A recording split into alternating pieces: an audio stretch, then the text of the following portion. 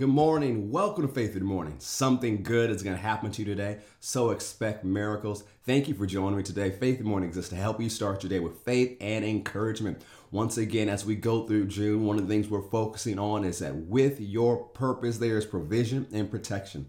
There's so many things that could cause you to think that you're going to run out or that you're in danger or what God promised you is not going to happen. But one of the things that's been on my heart to encourage you this month is with your purpose, there is provision and protection. In the month of May, we focus on stepping out in your calling and doing what God called you to do and pursuing the purpose God has given you. And don't let challenges you see this month cause you to back away from the progress you made in May. So say it with me before we go forward. Say, with my purpose, there is provision and protection. Come on, let's say it again. If you're watching somewhere where you put it in the chat, go ahead and put it in the chat. Say, with my purpose, there is provision and there is protection. Praise God. I want to tell you about something we have going on tomorrow. Tomorrow, I have the opportunity to begin something that's been on my heart. I've been working on it throughout May and even into June, working on interviews with some tremendous men and women of God who have written new books and have different words to encourage you with this summer. If you need a summer reading list, this is a reading list that you can look at. It'll encourage you, you'll learn, you'll go further in your faith. And tomorrow we'll have our first interview, so you don't want to miss it. Of course, it's going to stream here and be available on demand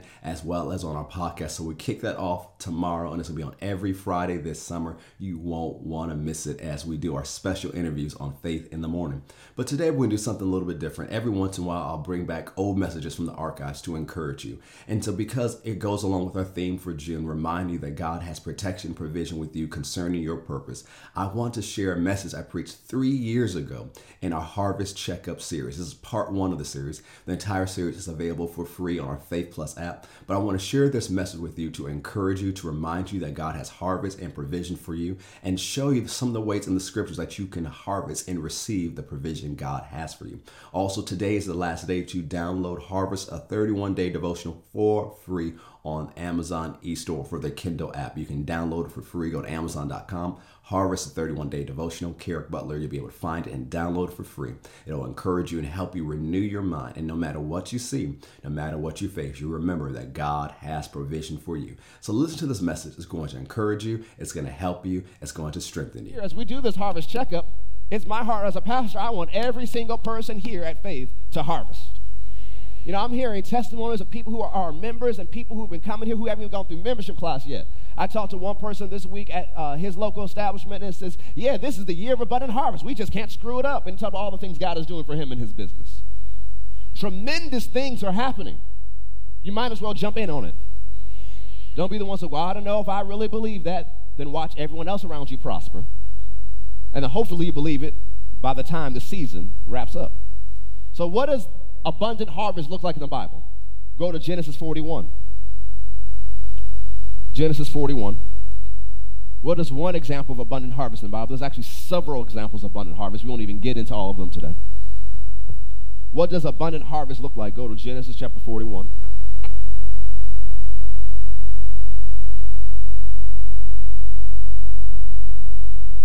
Genesis 41. We know there's a story of Joseph. Pharaoh has a dream. Joseph interprets it and says, God is warning Pharaoh that there's about to be 7 years of plenty, followed by 7 years of famine. And God gives Joseph this wisdom and says, what you need to do is take from the years of plenty and store it up so that you don't have any lack in the years of famine. So we know that Joseph saved 20% of all the things that came in during the 7 years of plenty. Now, what did the 7 years of plenty look like in Egypt? Verse 47 says, and in the 7 plenteous years, the earth brought forth by handfuls. And he gathered up all the food of the 7 years, which were in the land of Egypt, and laid up the food in the cities, and the food of the field, which was round about every city, laid he up the same. And Joseph gathered corn as the sand of the sea, very much until he left numbering, for it was without number. The Message version says it this way. During the next 7 years of plenty, the land produced bumper crops. Joseph gathered up the food of the 7 good years in Egypt and stored the food in cities. In each city, he stockpiled surplus from the surrounding fields. Joseph collected so much grain, it was like the sand of the ocean, that he finally quit keeping track. Abundant harvest. That the mathematicians of Egypt couldn't give it a number anymore. And they were advanced in mathematics. This is an abundant harvest that came in the 7 years. So what Joseph in Egypt witnessed for 7 years was abundant harvest. But how many of you understand, in order to harvest, there also must be a time for sowing? Harvest doesn't just show up. If there's a harvest, that means somebody somewhere sowed. Go to Galatians chapter 6. Galatians chapter 6.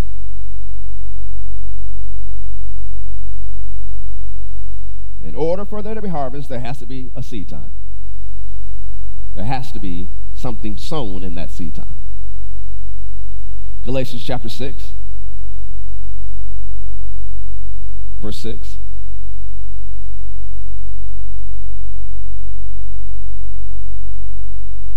It says, let him that is taught in the word communicate.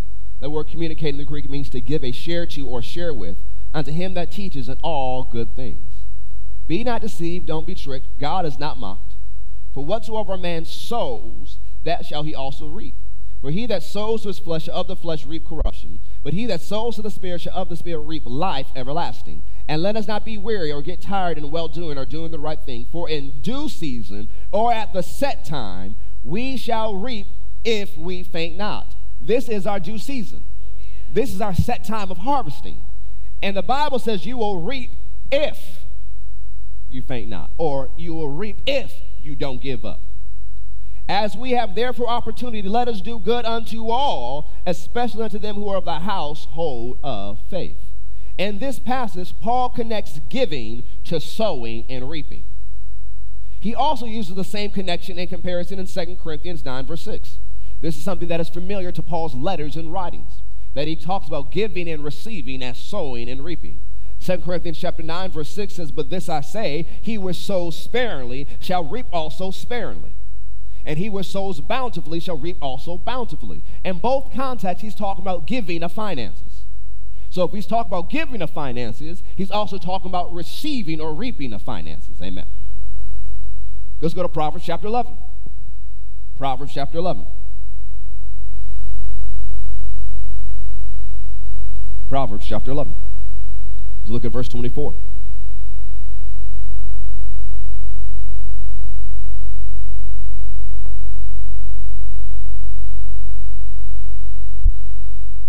It says, there is that scatters and yet increases. The word scatters here means to disperse, to be liberal, or to be generous. There is one who disperses in their generosity, yet they increase. Because the natural thinking, you think, well, if I give away what I have, I'm going down. But the book of Proverbs, the book of wisdom, is saying there is one who gives but increases.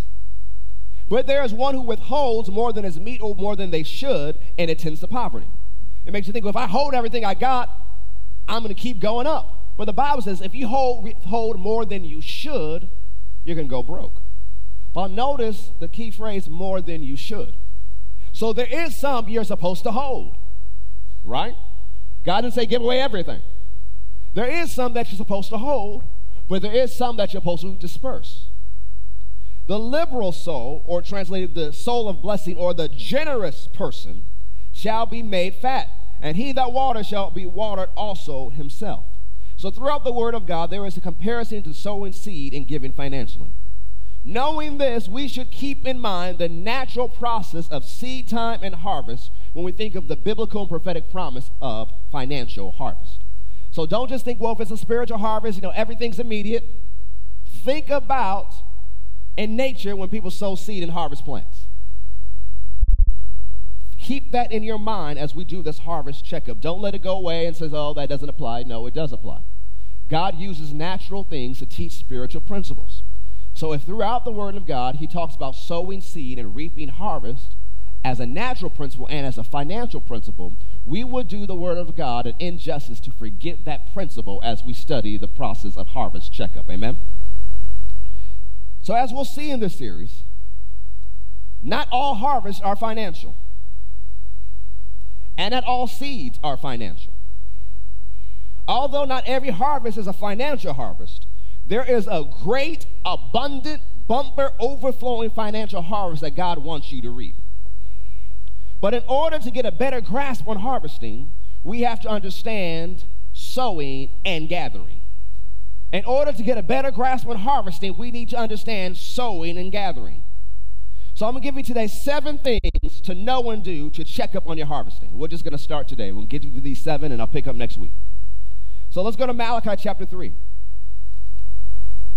7 things you need to know. So as I teach these things, just analyze your heart. Where are you on these things? Are you doing these things? Or better question, are you doing these things faithfully and consistently? Because sometimes we do these things on Sunday, if we show up.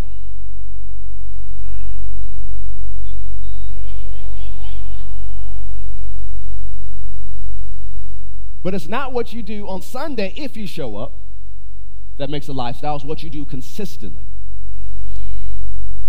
Because then consistency is the power. See, we all believe in consistency in some area of our lives. You know, some of you say, well, this is the year I'm going to get fit and go to the gym. You may not believe that because you consistently don't work out. But what you consistently believe is in candy and donuts, queso, burritos, tacos, and all those wonderful things. You believe in that consistently because you eat it consistently. Whatever you believe in really is what you can do consistently. You know, I've done times where I've done, cleanses or whatever. And, some people, when they do stuff like that, they want cookies or sugar. Me, I remember one time I was doing really good. I was doing fruit for 48 hours as well as a special juice cleanse, and I just wanted queso.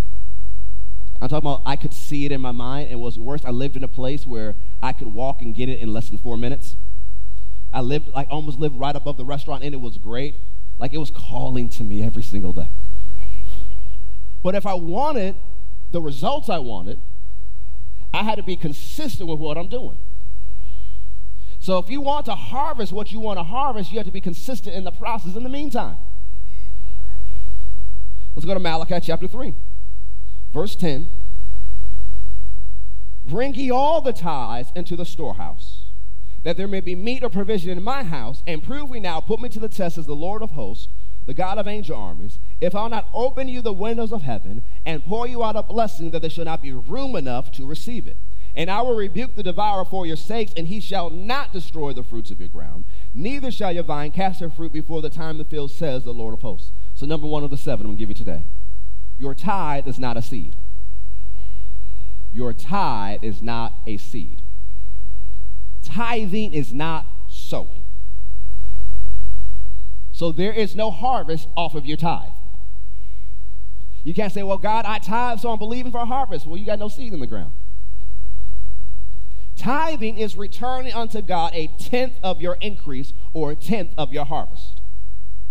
There is not a harvest off of the tithe, but the harvest does do important things for you. We're going to look at 2 of those things today.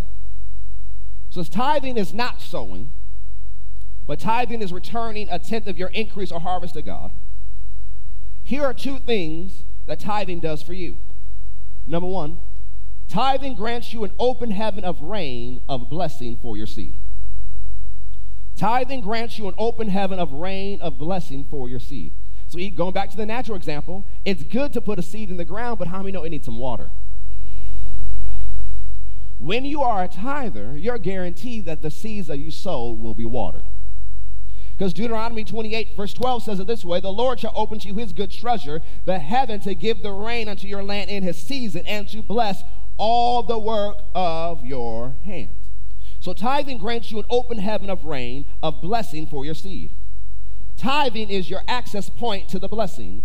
It is which is the empowerment to prosper.